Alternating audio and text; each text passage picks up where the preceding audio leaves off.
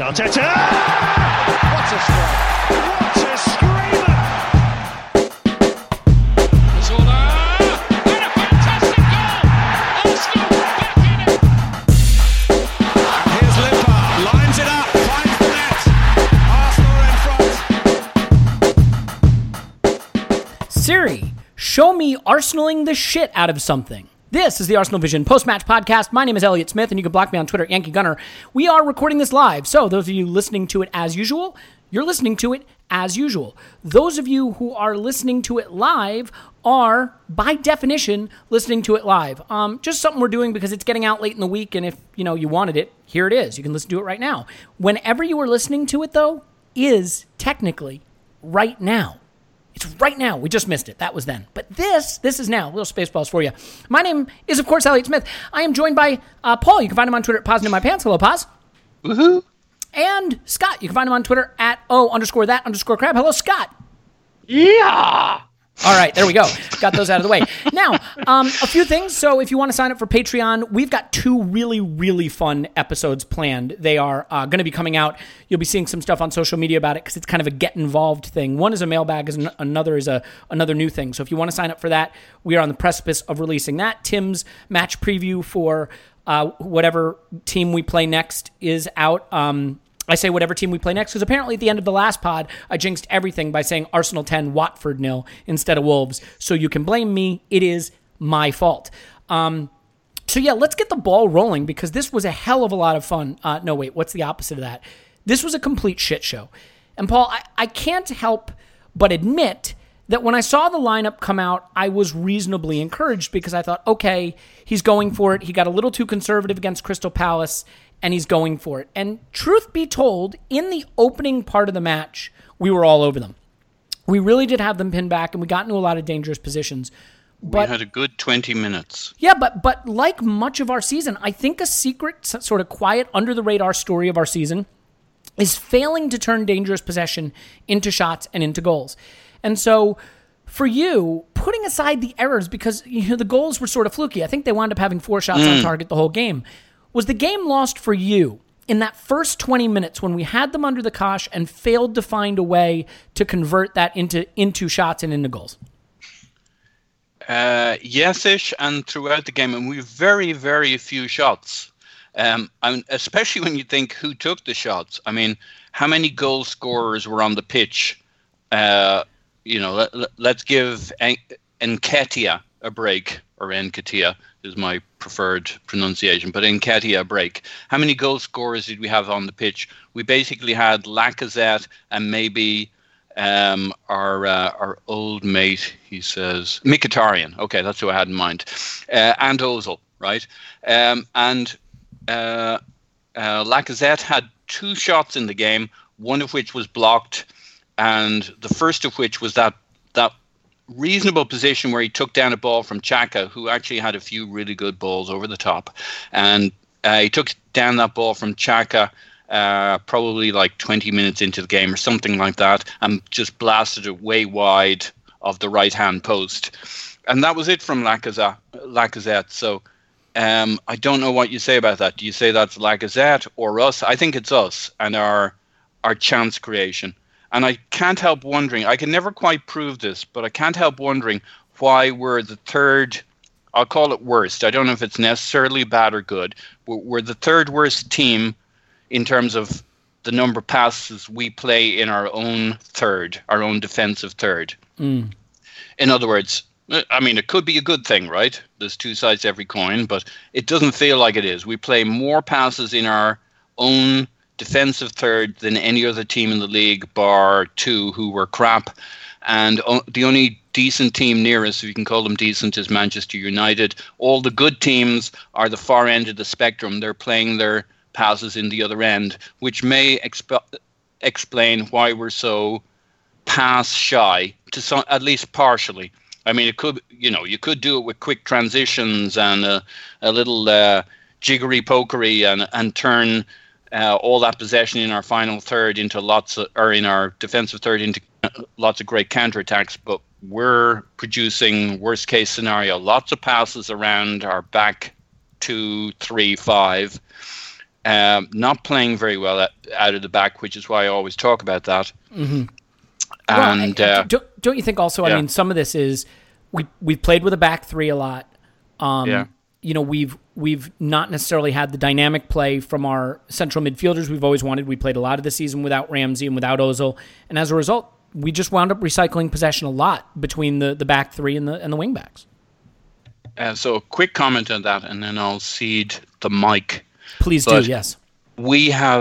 That has been a statistic of us for the whole season, regardless of formation, and we didn't really start off with three at the back, so it's just, I don't really understand it. I mean, I watch the games, I don't know what we're doing that makes it the case that we play around the back, but we do, and we have very few shots. I mean, Lacazette had one shot and a blocked shot. I mean, that's incredible. And I loved the lineup, I mean, based on what we had available to us. And I'll go into a little rant at some stage. I won't do it right now. Yeah. But. Okay. Well, let's move on to Scott just for a minute, because I've heard your voice for so long now. I'm ready to hear something else.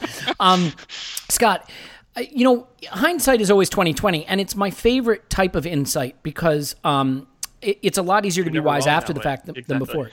Yeah. So let me ask you this. I mean, do you think in retrospect that Emery just got his lineups backwards, that he thought he could be conservative against Palace and at home get away with it, and then he felt he had to go for it at Wolves because of the Palace result, and actually he just got it perfectly backwards? In the context of how the other results went, had he really gone for it against Palace at home, we could have been as conservative as we wanted against Wolves and been fine regardless, but he sort of got it backwards, didn't he?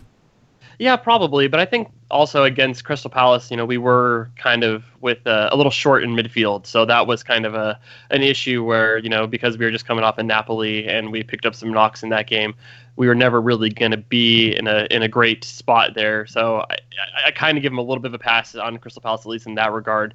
But yeah, I think he did kind of overcompensate again. So, we got a bad result, and then he tried to really kind of go the opposite way, and it was about the same, result that ended up being, wasn't right for the match.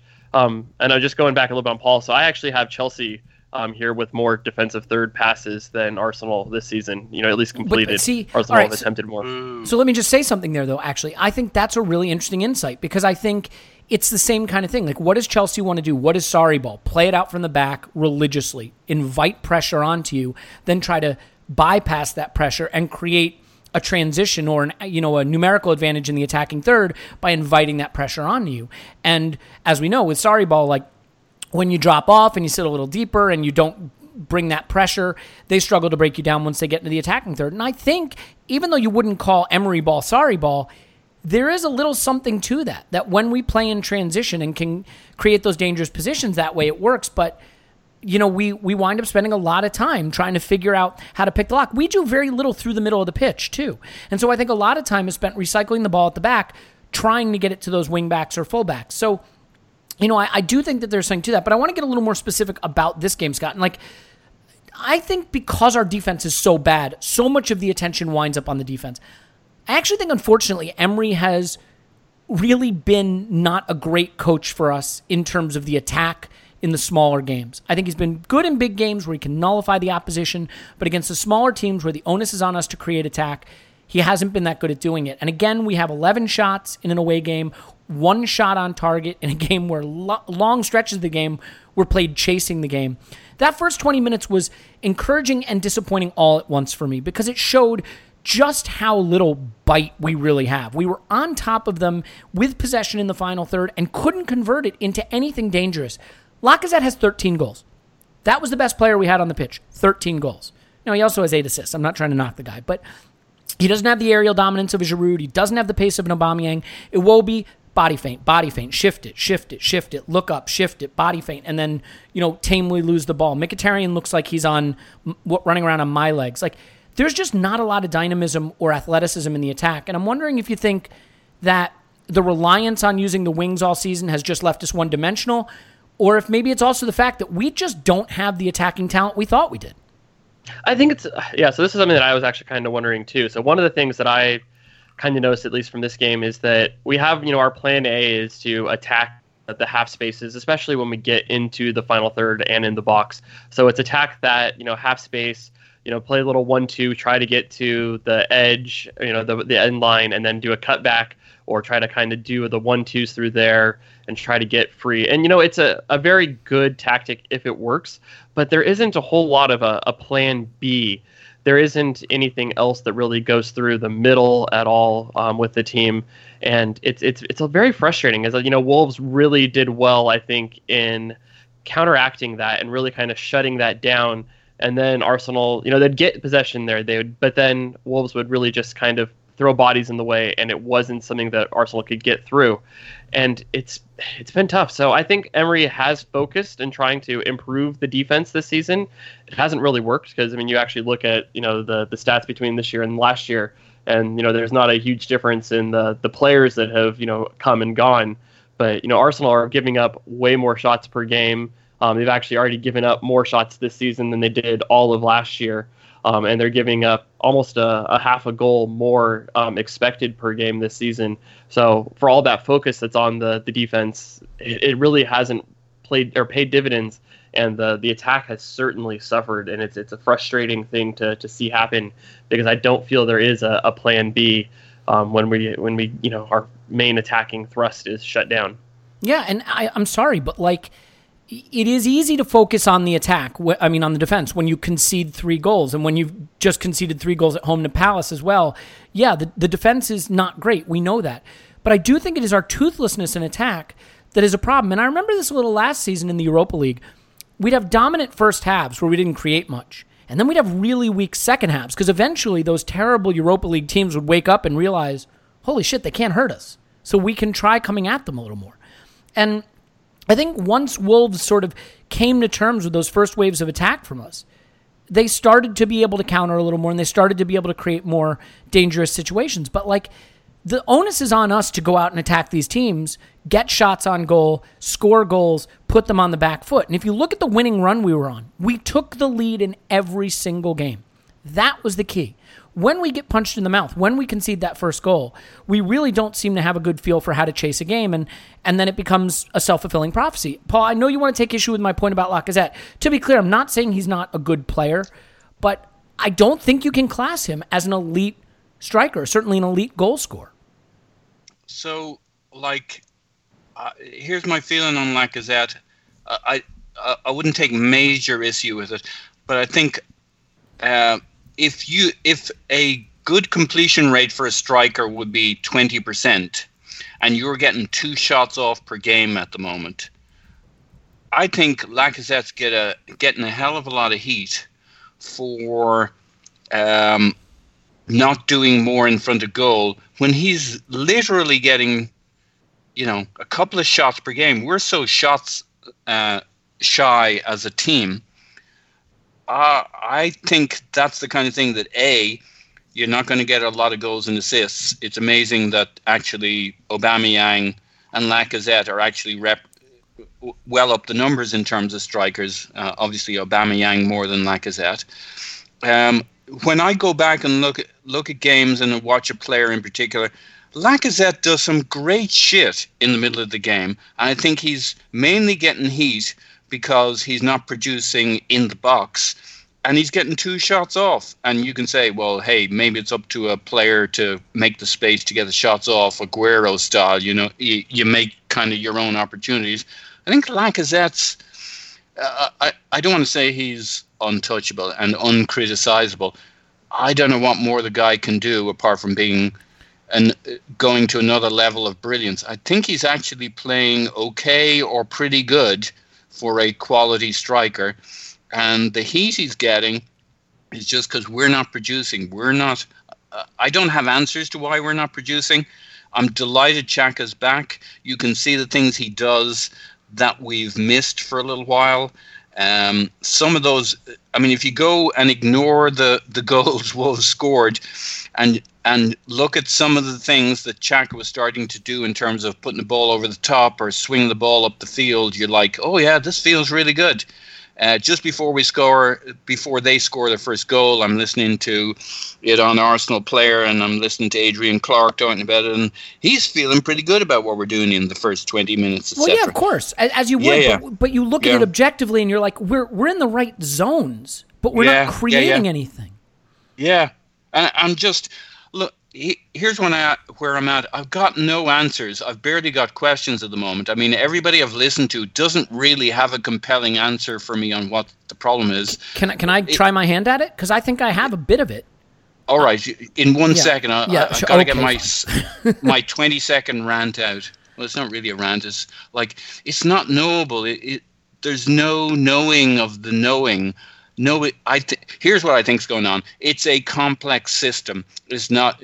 Tim said this, in other words.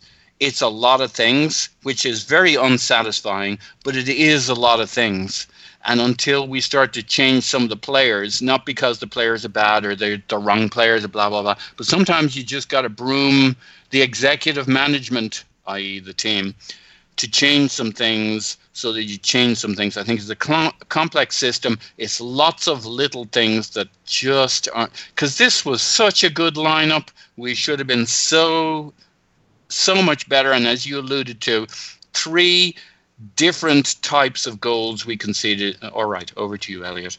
Yeah, well, okay, so a few things. First of all, with respect to the Aubameyang-Lacazette thing, I want to share a stat that came right from my head and in no way came from Scott chatting it to me in the Skype chat. I mean, Lacazette is a 2.3 open play shot per 90 guy. That's the 82nd percentile. That's a good player. That's a player that you want. Based on this season. Yeah, that's a player you want at Wolves or Everton or Leicester. That's not a player you want at Arsenal or Chelsea or United or City in terms of shots per 90. But here's the thing. 19 goals for Aubameyang, 13 for Lacazette. 20 XG for Aubameyang, 11 for Lacazette. So Lacazette is outperforming his XG, which he can do. He's an exceptional finisher. I think that's where he's elite.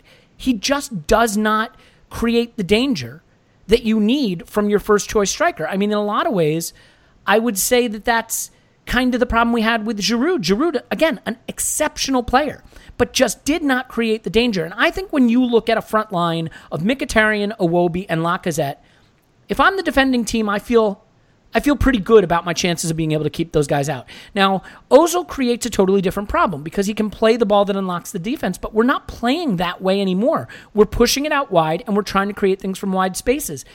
I thought Iwobi was dreadful in this game, and I'm not picking on him. But look, if you're going to play that position, you have got to be more decisive. You have to be. He looks very indecisive to me, and he's a player who has strength and power and physicality, and in the middle third, I think he uses it well, and in the final third, I just don't feel he has the directness or the decisiveness.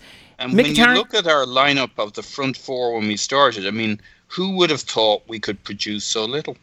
Well, and that's the question. You know, on the one hand, I'm like, yeah, who would have thought? And then the other hand, you look at it and you say, we started a front line of 13 goals, 6 goals, and 3 goals. And you know, it's not particularly inspiring. You know what I feel, Scott, also, as I watched this game, and especially when we fell behind, we just don't have athletes on this team. This feels like a very unathletic team. You know, you look at Maitland-Niles, and he feels very athletic, but, like, we certainly miss Bellerin for that. We certainly miss Welbeck for that. Iwobi has physicality, but not that burst or that real raw athleticism. Maybe Guendouzi? I don't know. He's got technical quality, but not athleticism. I mean, are we missing that, Scott? He's live. Sure, but I'm talking about like Alex Oxlade-Chamberlain athleticism. I'm talking about Theo Walcott athleticism. I'm talking about Alexis Sanchez. Real explosiveness. I mean, for Danny Welbeck is a very hit or miss player, but he gave us that real explosiveness. Scott, do you think that with the kind of players we're putting out there right now, especially without Aubameyang, there's just not that athleticism that on a one-on-one situation can put defenders under enough pressure? Yeah, and I think it's especially noticeable, too, when Nacho Monreal was the guy that was on the left-hand side, too, because, you know, he was never a great athletic player, but I think now that he's gotten into, you know, at 33, I think he is now, you could definitely tell that the age is coming to him, and he just doesn't have that any longer. And, you know, Iwobi isn't the most athletic player. He has, you know, great athleticism, but he's not, you know, going to be a track star by any means. So him combined with Monreal on that left side really left nobody there that could really stretch the defense. Both of them are not, you know, really players that are going to be out wide. You know, Iwobi wants to cut inside and play in the half space, play in the center. So there's really a not a true wide player out there. Mkhitaryan is no longer an athletic player. Ainsley Maitland-Niles is probably the best that we had on the pitch at the day, and that was I agree. Kind of bad. Yeah, it is true. It's something that we're missing, especially when Aubameyang's not in the team. Yeah, and I think especially when you fall behind, and you're chasing the game. To me, there looked like a lot of tired legs. I'm curious, Scott, do you think that the way we started the season and Emery's style to begin the season is paying us back? So I look at Klopp. Klopp came into the league pressing like mad, and his teams fell off late in the season. I look at Pochettino. Pochettino's teams always fall off late in the season. They are still one of the most aggressive pressing teams. They have a relatively small squad. They fall away late. You can point to the fact that they're in a CL semifinal, but they've won, 2 of 9 Premier League games or something like that? They're one of the worst in the form table for the Premier League. We were topping the distance run charts the entire early part of the season. Remember, that was the thing everyone would talk about is, we've run more than any other team in the league. And we were playing starters in the Europa League. We weren't rotating a ton. Now, I'm not saying the players have been overplayed per se, but certainly the style and the demands on running and maybe the training style, which has been, called more intense than what it used to be. I felt that this was a listless performance after we fell behind, that there didn't seem to be any real ability for the team to lift itself and fight their way back. It looked lethargic to me. I could give you a list. Oh, okay. Yes, we can do a list. I'm not saying we are listless in terms of being unable to list the problems. I'm saying listless in terms of weary. So, Scott, do you think that potentially what we're seeing right now, we're in an avalanche of fixtures, right? We're playing every 3 days for 25 days or whatever it is. Exactly, yeah. I think it's all the way basically through May now. Do you think the style that Emery has imposed combined with the fixture congestion now is maybe just the simplest explanation, that these are very tired players and it's not a young team? Well, yeah, and I think also now that we got hit with another little bit of an injury bug that came through our midfield, and that was something that we actually still had some depth in, and now, we got, Ramsey's out, Xhaka was out for a bit, and that really, really hurt the team. Torreira, I think, had that knock for Crystal Palace and couldn't start, at least in that game. So I think that absolutely hurt the team. And then I think, the rotation with the main attackers is also hurt too. So it's just everything kind of coming together at the wrong time has really hurt and shown that this team doesn't have depth. It's already been really stretched with the injuries that we had, and now a few more on top of it with fixture congestion really just shows that this team isn't very deep. Yeah, and I feel that while it is frustrating to be this bad defensively, we probably knew that there was only so much we could do to improve. I thought we'd improve. We haven't. But the attack that's actually probably been disappointing for me, because I really did expect, I thought Arsene Wenger was the problem on defense, and everybody always said just get a better coach in there and the defense will be 10% better. It's actually been worse this season. I think it has been worse. I think, to be fair, losing Bellerin is hurt. Nacho looks a year older and slower. Koscielny is doing Herculean things, but still he can't run, as we've talked about on this podcast. We lost Holding. I think all of those things have conspired to make it harder. Not to mention we're constantly chopping and changing, and that's something I want to talk to you about, Paul. Is that we wanted a manager who was more tactically astute, who would change for the opposition, but there is a degree to which change can wind up having a cumulatively negative impact. And I'm starting to wonder if, Arsene Wenger always talked about automatisms, right? And for as bad as we were under Arsene in the final season, the one thing that his teams were mostly known for were those pretty triangles and, when it was working, that jazz football we always called it, but there were those automatisms. Players understood each other. Do you think that the constant change between back three, back four, different midfield, conservative approach, attacking approach, whatever it is that he's trying, has led to the players not really feeling confident where they're supposed to be and who their partners are? Because the one thing in the Watford game, it looked like to me as the game wore on, is that there was just a lot of discombobulation in the team. That, you go from playing a back three at home that's very conservative, that relies on the wing backs, to a back four that has, more of a focal point. And I don't know if players, especially because there's no time to train. It's not like they're getting a week to prepare for the next formation. There's a day in between. Do you think that the changes now are leading to the team maybe not being able to get in sync in any one particular style of play? Well, I don't think fundamentally it's wrong to be switching between a back four and a back three. But I think probably with Arsenal, probably with Emery just in, getting to know the personnel getting to know him, it's probably more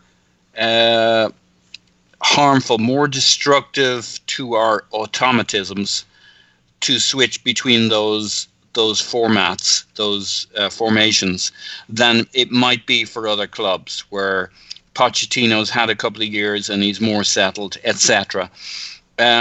So, yeah, I think there's something to that. I still think he should be doing it because I think we can all see that when you've got these gaping issues, you got to do something. And sometimes doing something is better than doing nothing, even if it's not, even if in reality you don't think it'll improve things. To change things is to at least give belief to your team that there's, it's the placebo effect, 30% better. So we got to do what we're doing in terms of 3s and 4s, especially depending on who the centre backs or defenders available are. I think it does hurt our automatisms. I think what's really struck me in the last couple of games is how poor we are at moving the ball quickly, which should be a real strength. It doesn't have to be that way. We've had games, we've had occasions where we've looked like our best selves in terms of moving the ball. Those haven't been the last couple of games, though. But when you look at the lineup against Wolves, that should be an absolute setup where everybody knew everybody. I mean, who didn't know everybody on that pitch there in a 4-2-3-1 against Wolves? And it looked like we were beginning to click. We should have kicked on from 20 minutes. And maybe it's just the fragility of our mindset as a club, as a squad, that we went from beginning to kick in at 20 minutes with Wolves to conceding to, oh shit, we lost the plot. But I think we were well on course to demonstrating our automatisms against Wolves, and we got derailed. But I mean, what a line! I mean, who didn't know each other on that pitch? And it's not knowing each other, shouldn't have right? been successful. Yeah, it's style of play. It's 4-2-3-1 though, and we were beginning to click. Why? So here's my short version of the rant. I mean, I don't. What don't we know? What do we know? I've no answers. There's no easy answer for this thing. It's not knowable what the problem is. People are complex. Teams are even more complex. Squads are even more complex. Throw in a manager. It's just really complicated. And every answer I've listened to is just, it's unsatisfying. And I don't know what the fucking answer is. Look, I do think that everybody is searching for an answer to explain something that may not have any easy, straightforward explanation. Some people want to use mentality. Some people bristle at that. Some people want to use specific players that they want to kick, like Mustafi, which kick away. I'm fine with it, but he didn't play this day. He didn't fuck up at Wolves. No, but and here's the thing, Scott. I mean, ultimately, let's put a pin in this conversation and move it in another direction for a minute. But before we do, we gave up 3 goals at Wolves. 1 was a free kick. 2 were goalkeeping errors. Okay? They had 4 shots on target. Now, don't get me wrong. There were times where they cut us open. 3 shots on target for them. You have them as 3 shots. So there you go. 3 goals on 3 shots on target. And at least of the one of the goalkeeping errors, I'm not contradicting you, but at least one of the goalkeeping errors, there was that give up by, I think it was Xhaka, lobbed it over Mkhitaryan, who blinked and thought twice about it, and then that no one chased. There's a bit more to it than that. So to me, it was 3 different kinds of goals. But yeah. Sure. And I'm not, by the way, Leno has been one of our best players. I have no criticism for him, but he picked a bad day to have a bad day, right? Because if he keeps those 2, if he doesn't flap at the free kick and if he keeps the low shot across him out, we maybe steal something we don't deserve. But Scott, I mean, when you look at where we are as a team right now and you say the thing that's going to hold us back in the remaining games, we know what our defense is. We have to create more danger. We can't be a team that takes 11 shots away, 1 on target. We can't be a team that puts out a lineup that has a 13-goal scoring striker, a 3-goal scoring winger, and a 5-goal scoring winger, none of whom are particularly high-volume shooters. I think losing Ramsey hurts so much, obviously, because it gives you another player from midfield that can add to that attack, run beyond Lacazette, which he sort of seems to need, I think. You saw it, the goal against Palace, right? Lacazette playing with his back to goal, plays it to Ozil running in. We don't have that kind of threat in this team. And so, if we're going to get anything out of this season, Europa League or Premier League, how do you think what does Emery have to do to make us more dangerous so that we don't wind up in games like this where we're just too easy to hold at arm's length? I honestly don't know the answer to it, so I'm a great podcast guest here. But I think part of it is that Arsenal, everybody knows that they're not a good defensive team, so I think that you have to use your offense as a form of defense, and especially when you're playing a team that doesn't want the ball, you have to use that to really pin them back, just like some of the the other big teams do. And you kind of still see what Tottenham did against Brighton.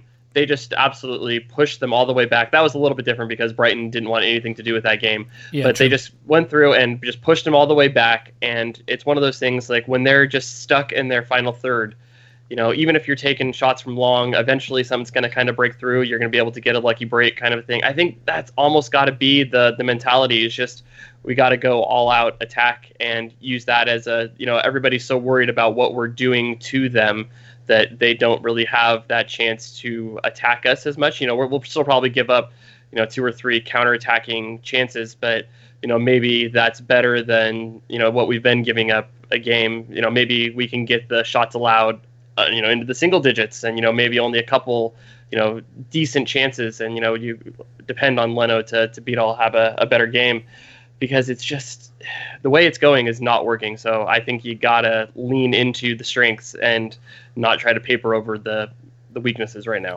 Well, I want to get into some of the soft factors, as they say, the mentality and things like that. I want to talk about a few individual performances, and then I want to talk about where it leaves us. I want to talk about where we are in top 4, if that's even something we should be talking about anymore, if the focus should turn entirely to the Europa League.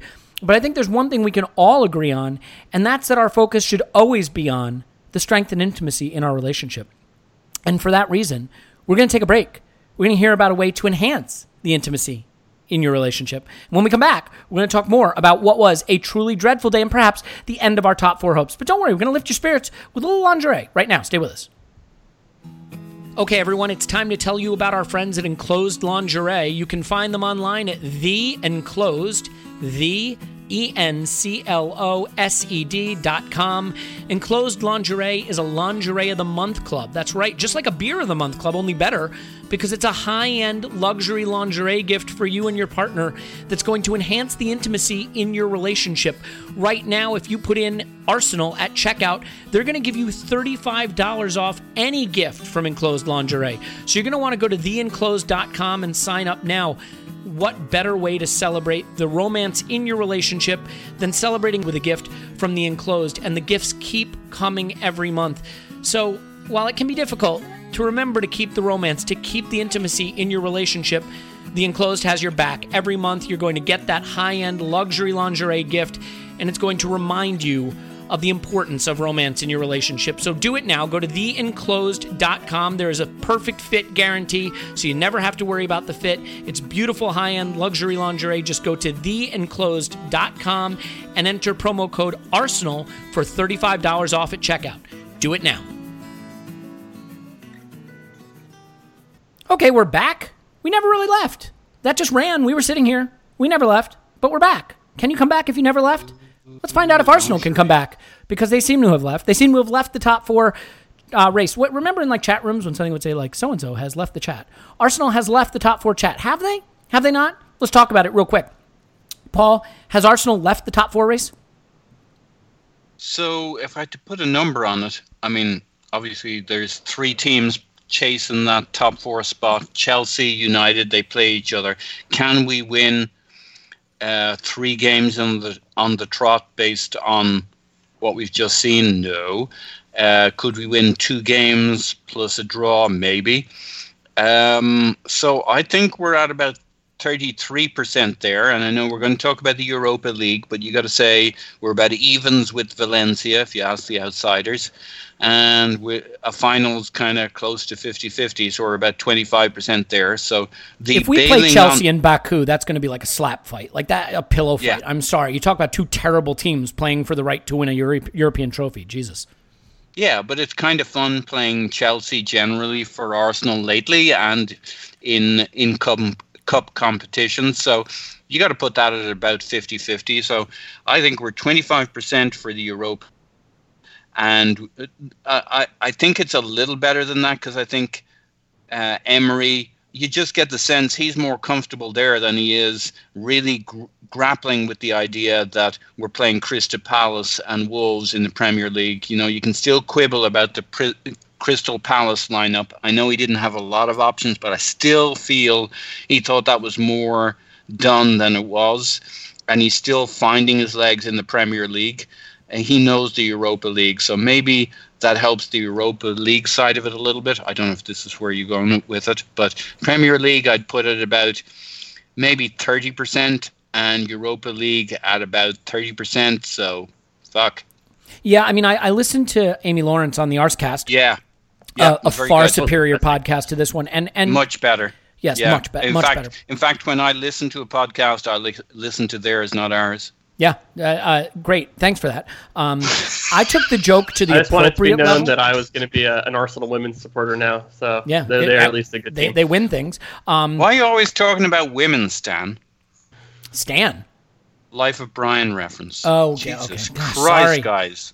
My bad. My bad. Well, I thought you were talking about Stan Kroenke, and I thought you had something you wanted to announce, and maybe you dug up some dirt on him. Look, Loretta Kroenke. The one thing I will say about Amy's point, she was talking about how, if we win the Europa League, we should be hugely excited about that and be a big deal. I totally agree. I think the one point she missed is, 5 days ago, 6 days ago, whatever it was, the Premier League was actually our better chance at Champions League qualification. So she was saying on that podcast, Champions League qualification is the key. That was the goal this whole season, and the Europa League is a great way to do it. And I totally agree with her. But it's shitting the bed in these last two games that's made that the better way. If I told terrible. You, she is terrible. No, she's great. Oh, okay. Stop it. What I was saying is, like, if you asked any Arsenal fan before the Palace game, which was our more straightforward path to Champions League at that point, Premier League or Europa League, you'd say Premier League. I mean, we didn't need to do very much. We needed to win our home games and maybe get a point from one of our away games, and now that looks far-fetched. Well, let me ask you, Scott, you have all the models. If we're talking about that sort of thing, that's what they always say about Scott. He's got all the models. But we're talking about the mathematical ones. What does your mathematical model say in terms of our likelihood of finishing in the top four now? And can I just add, I'm banging the bangable models. Can I say that?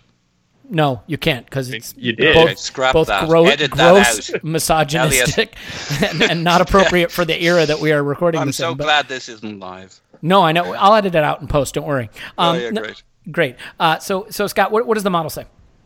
I have us at 44% to still get into the top four. So I know things are bad, at least from an Arsenal's perspective. But, you listen to fans from Chelsea, and they have the same complaints about their team. It's just Chelsea, Arsenal, Manchester United. They're all kind of Chelsea, not great teams. Like, Chelsea couldn't beat Brighton was it Brighton or Burnley? Burnley. They couldn't beat Burnley. United lost 4-0 to Everton. Any of these teams can lose any of their games. But I think if we go to Leicester and lose, which everybody's going to expect us to do, are we in a position then where Emery just gives up on the league and goes all out for Europa? Yeah, I mean, I think if that really is probably the big decider. But, even if they do lose and Chelsea lose to Manchester United, they're still just 1 point back. And, it's not the end of the world. I still think it makes a big difference if Arsenal win. But Chelsea and Manchester United match is really probably going to decide things. So if Chelsea win, I think they have everything, really in their control. If there's a draw there, I think Arsenal are just as likely to kind of stumble their way into the top four as into the other three teams. I would go so far as to say kind of mediocre teams fighting for one spot. I'd go so far as to say if we beat Leicester, I think we will finish top four. I just don't think we can beat Leicester. I mean, I had so much optimism the way we were playing, but the way we were playing now, I don't. And it's for so many reasons. Mkhitaryan came back. I still have Arsenal as the favorite in that match. So I have us 45% to get a win. So as bad as Arsenal have been, and this does take into account, our bad away form, and it's basically 30, 25, 45. So it's about as even as a match as you can get. It's still a good possibility. Arsenal, they are frustrating, but we went to Napoli and we won. Leicester is not as good as Napoli. We could do it. It's not out of the question. You're wrong. I'm going to stop you. You're wrong. We went to Napoli and won a game where all the pressure was off largely. I think the pressure's off. We're no longer in control. No. you're not selling that shit to me, buddy. I'm sorry. Look, I think first of all, it looks like Aubameyang's not going to be available for Sunday, which I think is another huge problem. Again, where are the goals coming from? The latest report, they said he's being assessed, but the insider info is that he's a doubt. So insider info, is it? I mean, if I'm known for anything, it's insider info. You have the channels that the rest of us don't. Do you know for a long time I ran the Indy Kyla account on Twitter? I thought you were the Arsenal horse. That actually is 3 people. but yeah, that's 3 of us right now. Yeah, there you go. All right, look, let's get back on track here. Let's talk about people that you maybe weren't super impressed with in this game. And, I mentioned Iwobi. I thought he had a really disappointing game. And, it's not that he did anything wrong where you're like, that was a huge error. It's just that I think he carries so little threat most games. Scott, was there anyone in particular in this game that you really felt let down by? I thought Ozil actually was very bad in this one. You look at the stats and, his passing numbers are fine. He creates 2 chances, but he ended up losing the ball 9 times in this match. And I think a lot of those, he really was looking to the referee to bail him out when he just got taken the ball off of him and he just kind of fell over and he's like, hey, isn't that a foul? And the referee just looked at him and said, no, it is not. And he just was sad. And that was probably the worst thing that I've seen from him this season. So I have my offensive value added stat, and he was actually a negative, and it was a negative 0.2. So he was worth more to Wolves than he was to Arsenal. And he never does that, right? That stat is kind of made for him. Exactly. It's sad. It's basically him and Hazard that this stat was made to kind of highlight all the little details that they do so well. And this was is probably Mkhitaryan, correct? No, this is Mesut Ozil. Oh, sorry, Ozil. Oh, Jesus. Yeah, so it was. I thought that was disappointing, and especially when it's your highest played player. You need a result. You really kind of want him to step up, even if he hadn't had this negative number here. I still would have been disappointed with him because this is a team or a game that you really need him to be able to step up and do something magical.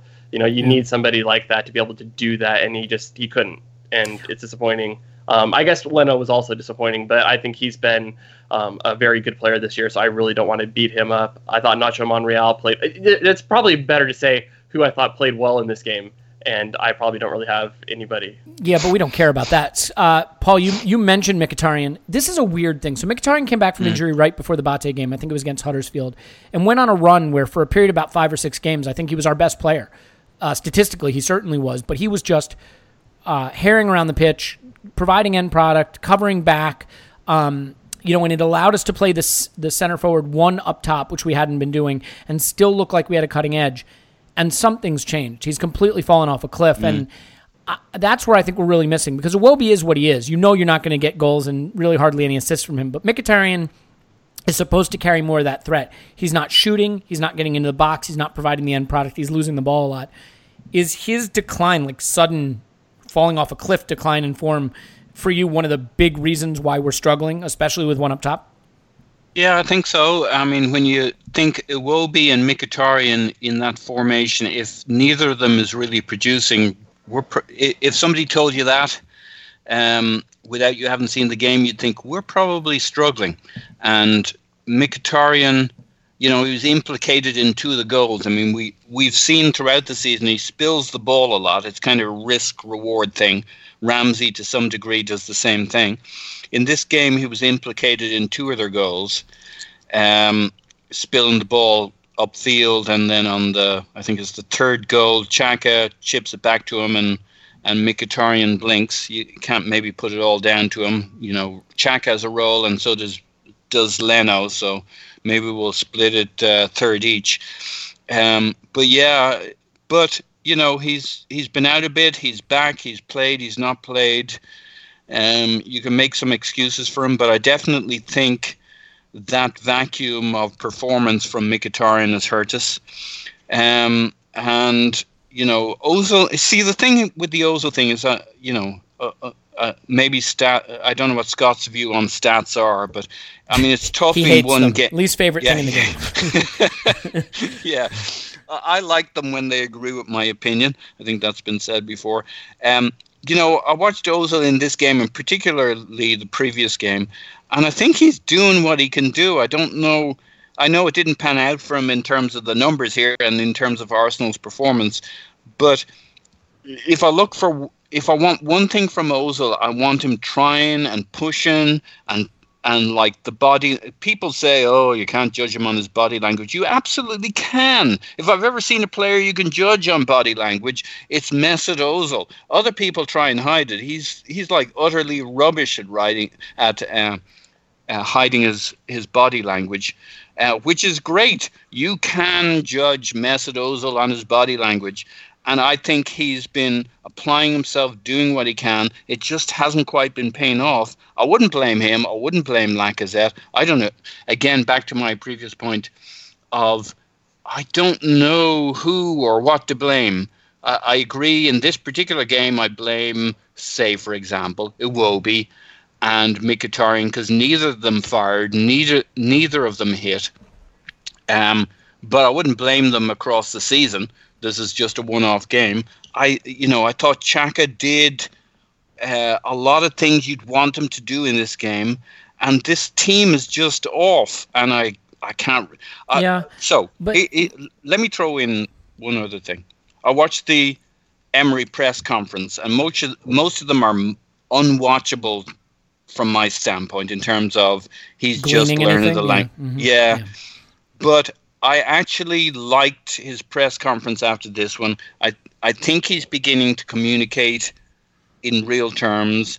I liked what I saw in his eyes. I'm starting to believe he's the right guy, even if we're at the wrong moment. Yikes. Yeah, I know, but I'm going to put it out there. I liked him when we picked him, even though I was an Arteta boy. I liked him in the early phases. I wasn't sure in the middle. I'm starting to think he's the right guy. We're just at a moment in terms of our transition. This is a really long discussion on it, so I'll cut it short. But I'm beginning to think he has the right mentality, the right intelligence, the right approach. And I don't know, but beyond him, I don't know what the fuck is wrong at the moment, but it's wrong. I can already picture which Twitter accounts are going to have words with you for the I can see it in his eyes. I know. Look, it's not that I don't think he's the right appointment necessarily, but I do think he's made some mistakes along the way this season, and that's inevitable. I think he fell into the one trap that a lot of new managers do. I don't think he got the Christmas period right. I don't think he got the Europa League group stage right, and I think we are paying for it now. I think the smallness of the squad, the injuries that are not his fault. I mean, we lost 3 first-team regular players, Holding, Bellerin, Welbeck, to season-ending injuries. We lost Ramsey at a moment where the team was so heavily dependent on his contributions to give us balance in the midfield. I mean, you look at Granit Xhaka, 51 of his passes. He completed, I think, 83 passes. 51 of them went to defenders. We're just not progressive enough through the midfield without Ramsey. Scott, I'm going to ask you the question that doesn't really fit for you so much, but it's about mentality. I like to talk about data-driven answers to questions. I think that's great, but I don't think that's the... Do you have a stat for that, Scott? Do you? Yeah. What's the mentality stat say? Look, I don't have a problem with going down the mentality road because I don't think it can be ignored completely. I felt after we conceded the first goal, we went from a game where we were dominant in possession and pushing them back at least, if not creating dangerous scoring opportunities, to falling completely out of the game. Heads dropped. I thought players started walking. No one stepped up and wanted responsibility. More of the passing immediately started to be lateral and regressive and back to defenders and off to the side. I think there is a mentality issue. I think this team has a glass jaw. And I think when they take a shot in that jaw, there's a here we go again element. And they kind of just fold. And they folded like a thing that folds in this game. That's what we call metaphor in the industry. I'm picturing one of those old-fashioned kind of beach chairs that has the vinyl slats. You get your legs stuck in it as you're folding it, and Arsenal are falling over as it's just all coming crashing around them. That's what I picture. Or perhaps a nice silk chemise from the enclosed. But either way, I like yours. Let's talk mentality for a minute. Is it fair to point to this team's mentality and say, yeah, this is a problem. This team has a glass jaw?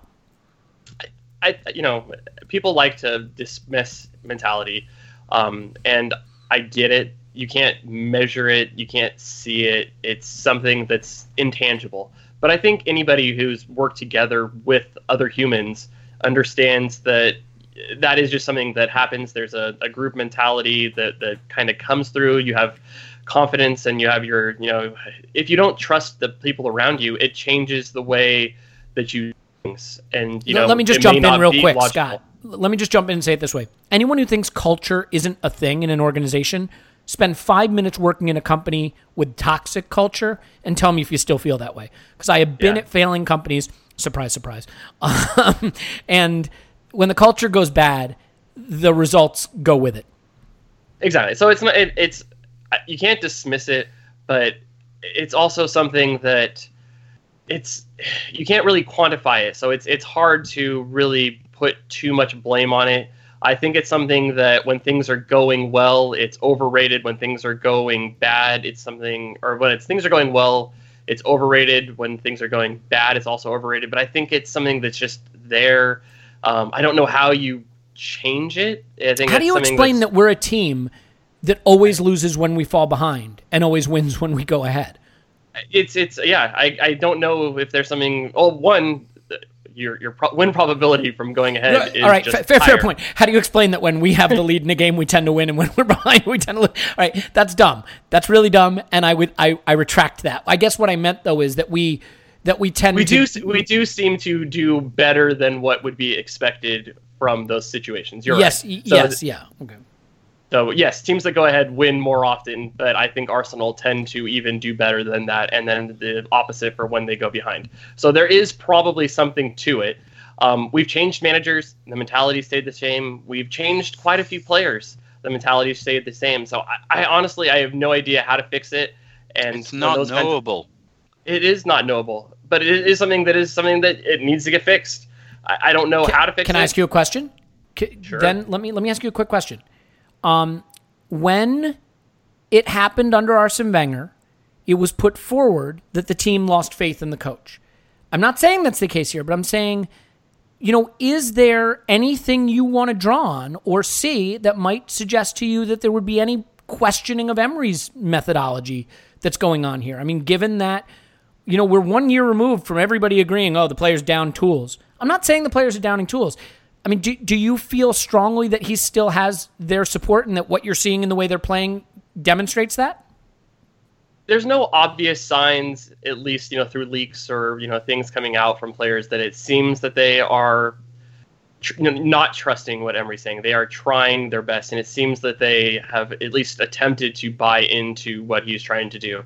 But I think there is definitely the possibility with all of the changes and they don't have a one system that we play. So there isn't something that you can just fall back on that, you can go back to basics when things are going wrong, because there has been so many different kinds of things that have been trying to implement it. So there isn't one system that you can say, all right, things aren't going right. Let's just go do what we know how to do, and let's focus on that. Because I think that's also part of one of the things that when things are going wrong, you need to be able to focus on things So can I respond to that? Because I have a theory on that. You're the host, I think so you can do whatever you want. Literally, I could turn your microphone off, but I would never do that to you because your contributions are more important than mine. But real quick, I think what's so interesting between what's happening at Chelsea and Arsenal is that you are seeing the exact opposite thing result in the similar outcome. And what I mean is, at Chelsea, you have one set style that is dogma. That is how you play. That is the way you play. It is immutable. Well said, Paul. Thank you for cutting across me. I really appreciate it. And when it doesn't work, they're desperate to see a change, but the manager won't change. This is how we play. We believe in our system. And when it's not working, they're frustrated. Sort Fuck of like what we experienced under Wenger. We have the opposite situation. We have a manager who is clearly trying to figure out how to get the most of this team. Back three, back four, play Ramsey and Ozil, leave Ramsey and Ozil out, 2 up top, 1 up top with wide players. I mean, he's trying. Get Mustafi in, get Mustafi out, you shake them all about, and then you fire him in the sun. But like, I think it's ironic to see two managers in totally diametrically opposed ways struggling with the same kind of problem. And so it's hard to say that the other way would work because we're seeing before our eyes how the other way doesn't work. I feel very strongly that Emery has failed in one respect this season, and that is to find an 11 that roughly approximates his first 11 and an approach that roughly approximates his first approach and stick with it. But I also acknowledge that between injuries and behind-the-scenes issues with Ozil and some issues with Ramsey, which ultimately became injury issues as well, and the overwhelming amount of fixtures, maybe he hasn't been able to lean into one particular style or approach. So, I am cognizant of that. But Scott, I do think that you look at Chelsea, and if you want to say the problem at Arsenal is that we don't have one defined style, you can look at Chelsea and say, well, sometimes that doesn't work either. Yeah, and I think with Chelsea, though, is because they are coming from such a different starting point that he's coming in and he's trying to change that baseline culture, and then he's getting the pushback. So there isn't that buy into what is our basics. So I think that could be helping explaining there. So there's still the fight in what is the thing that we are good at and what can we fall back on as this is what we do best.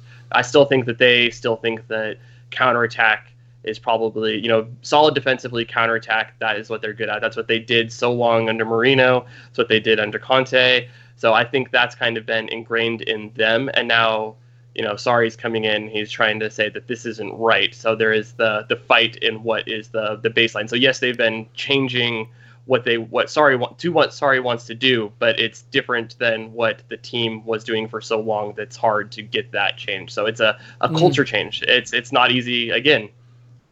Yeah, it's funny too, Scott. In a way, if we're going to continue with this "we are diametric opposites" concept that we're working on, they have no striker that will score goals for them. We have 2 good ones, but we can't find a wide player, and they've got Eden Hazard. So it's like we're sort of each one half of a decent team and a decent solution. I don't know, Paul. I think now we look ahead, and we look at the game at Leicester.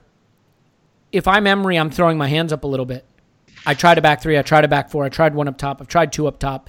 I've tried conservative midfield with El Neni and Guendouzi. I've tried to be more aggressive. Nothing's really worked for him. As we start to wrap up, I wonder if you have any thoughts on any other way he might try to do it this Sunday to elicit a response out of his team, or if at this point he's going to be pretty much just guessing the way a lot of us are. It's not knowable. And he's got to be sitting there utterly flummoxed like the rest of us. So, he's tried his lineup against Wolves. We concede 3 basically on 25 minutes, 35 minutes, and 45 minutes, plus or minus a minute. Bang, bang, bang. And he must have been like, what the fuck? We had Socrates and Koscielny as centre-backs. We had Maitland-Niles and Monreal. I mean, that's a pretty secure back 4. I thought Maitland-Niles had a pretty good game here. As secure a back 4 as we have, that's the back 4. So he could go to a back 3, as he's done many times before. I'm guessing that's for the sake of doing something a little different, but then he's like really put... I guess the advantage with that is he makes us a more counter-attacking team, which may confuse Leicester a little bit at home because they do like to counter-attack. I don't know where he goes with this. I don't think it's knowable. I don't think he knows. I don't think any of us knows. But on the other hand, the great clarifying, distilling qualifier of this is we probably do have to win this and the next 2 games. And so concentration, focus must be absolute. Unless there's a sense in the squad that Europa League is where we're going to get there, but I don't see that as the default swap to. So what I'm hoping for this weekend is, I don't think it's a formation question. Personnel is largely decided by who's available. We don't have lots of options. It's literally a focus and a will to win, and everybody getting on the same page and doing it at Leicester. It's going to be intriguing to see. We look back and we try and learn lessons from the last game or two, but then you couldn't learn lessons from the 2 games before it. It's all fucking new. The good news for everybody is, who knows what's going to happen in the next thing? Well, we're going to lose away, but other than that, no, who knows? It's almost that's terrible. It's almost quantum theory. We don't know what will happen next. Well, that's the good news. We don't know. I think you saw a little bit under the hood for Emery in the Wolves game, in the sense that I thought his switch to the back 3 was craven. I'm sorry. I thought it was such a craven. I think he had us in a back 4 to start. We were pushing them back. We got punched in the nose. We got punched in the nose again with some errors. We were still progressing the ball. He defaulted back to the thing that he thought was safe and reasonable, which was the back 3. And we went from progressing the ball into the final third, but creating no danger, to not even being able to get the ball into the final third. I thought when he made that switch, he ended our chance to really put them under pressure. I just don't... He does like data. I don't think he likes data. See, I'll take issue with that. I don't think he is data-driven. I think he is film-driven. And I think those two things are different. I think he looks at what's on tape, and that is a form of data, but I don't think he's necessarily evaluating the data per se, because he makes a lot of decisions that go against what the data says. Now, by the way, it doesn't mean the data's right. And I'm not saying I know better than Emery. And I have liked Emery most of this season. I think this period shows that he still doesn't really totally know his team. He doesn't totally know it. And to be fair, who could? You've got a Mkhitaryan that looks like a shadow of the player he was a couple weeks ago. You've got, a Lacazette who's a great finisher but doesn't seem to get enough shots off and create danger. Ozil was in fine form when Ramsey was playing. He couldn't influence this game. I don't know what you do. So Scott, let me ask you this. In the search for something, is Eddie Nketiah an option? I thought he looked really bright. Look, it's a huge roll of the dice, but if there's one thing I believe, Arsenal fans would have sympathy for Emery starting an academy kid to add some boost to an attack that's been struggling. I thought he was the bright spot of this whole game, if there was one. Could he look to that to say, I've got to get something more dynamic on the pitch? I don't know. I mean, I guess, who do you replace him with? You replace Mkhitaryan. Yeah, I was going to say, that's can't probably get worse than what he's been. Exactly. He's probably a little bit more of an athletic player. I mean, I don't know. Maybe you bring in one of the other kids. Were Saka, you impressed maybe by him? Were you impressed by Nketiah? I mean, it was only 20 minutes, yes. But yeah, I mean, it wasn't bad. I thought he was really good. Yeah, he seemed to be, at least trying, doing, a little bit more direct things. So that's something that's nice. He wasn't strange because people kind of knocked Lacazette while talking about Nketiah, but I think you have an interesting angle. I mean, he was playing out wide versus a Mkhitaryan or an Iwobi, and he's an option. What I will say is this. In the 20 minutes he was on, he did with his wide position what I wish Iwobi would do, which is knock the ball past a defender and run after it. Now, maybe Iwobi doesn't have the burst to do it, but Nketiah did it well, and he got the ball in the dangerous positions. I think, Scott, if Aubameyang can't play, he's got to get someone on who can be more of a threat. So I don't know how he's going to fix that, and I don't think it's Denis Suarez, which you just typed into the chat. Was that meant to be antagonizing me, or did you mean that realistically? He's going to save our season. Is he fit? I have no idea. Isn't his groin torn into pieces? Didn't he go back to Barcelona? He's still injured. He's still injured. If he even exists at all. Groin. All right, Scott. Groin. Give me a prediction. If I were an Arsenal player who wasn't playing, I'd keep telling everybody my problem was my groin. I think your problem is your groin, quite frankly. Scott, give me a prediction. I think Arsenal are going to be able to get a win here. I think they're going to keep a chance. I think it's going to be 2-1 to Arsenal. I'll say 4-0 to Leicester. Paul? I'm going to regret it, but I do think so. What the you know what? I'm getting up at 4 a.m. to watch this game. I need to have at least something positive to think about this. Because just stay up. Yeah. Look, I actually think we're going to win this because, what's the term? The past is prelude. The past is prologue. Prologue. Okay. Yeah. I think we're actually, the past isn't prologue. I think we're actually going to win this one. Why? Why? Just because. Where's the character? Really Where's the character to suggest that we're going to pull ourselves up, dust ourselves off, and really go for it in this game?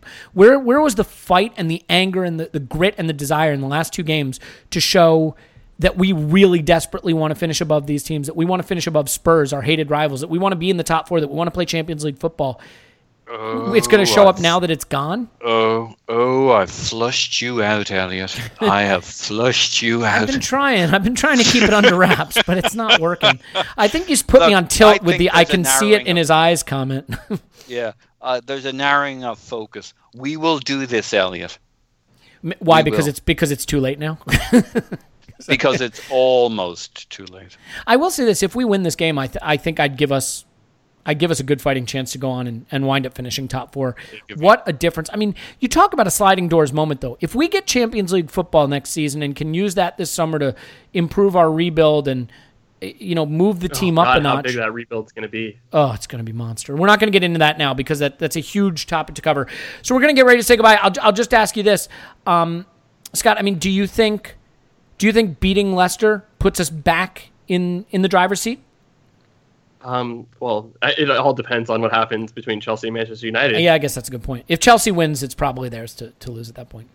Exactly. I mean, that's redundant. Arsenal don't have it, in their control anymore, so they are dependent on Chelseaing it. Yeah. Well, hopefully they Chelsea it more than we Arsenal it. Is Chelseaing it a thing? They've kind of won a lot. It's Do we going want to be them to right Chelsea it? Okay, we'll find out. All right. There's Spursy, there's Arsenal-y. I don't know if there's Chelsea. Yeah. I think Chelsea means like racially abusing someone on a subway platform. But we certainly don't want to see any of that happen. In any event, look, let's leave it there. I still feel really good about our chances in the Europa League. So there's that. The club has beaten the hope out of me in the league, though. And it's really, really depressing. Paul's on Twitter at Pause No My Pants. Thanks, Pause. Woohoo. Scott's on Twitter at _that_crap. Thanks, Scott. Thank you. Really? Yeah. Scott's on Twitter at _that_crap. Thank you. No? Thank you. No, Come that's all on. I got. Nope, I'm not doing it. No, thank you. All right, my name's Elliot Smith. You can block me on Twitter, Yankee Gunner. Give us a 5-star review. Write nasty things about Tim and Clive, who will be back. We whipped this one together because it was getting late in the week. Those of you who joined us live, we really appreciate you doing it. Glad to have the opportunity to share this hour of enlightenment and uplifting answers about football for you. I particularly like Paul's insight. I will say this.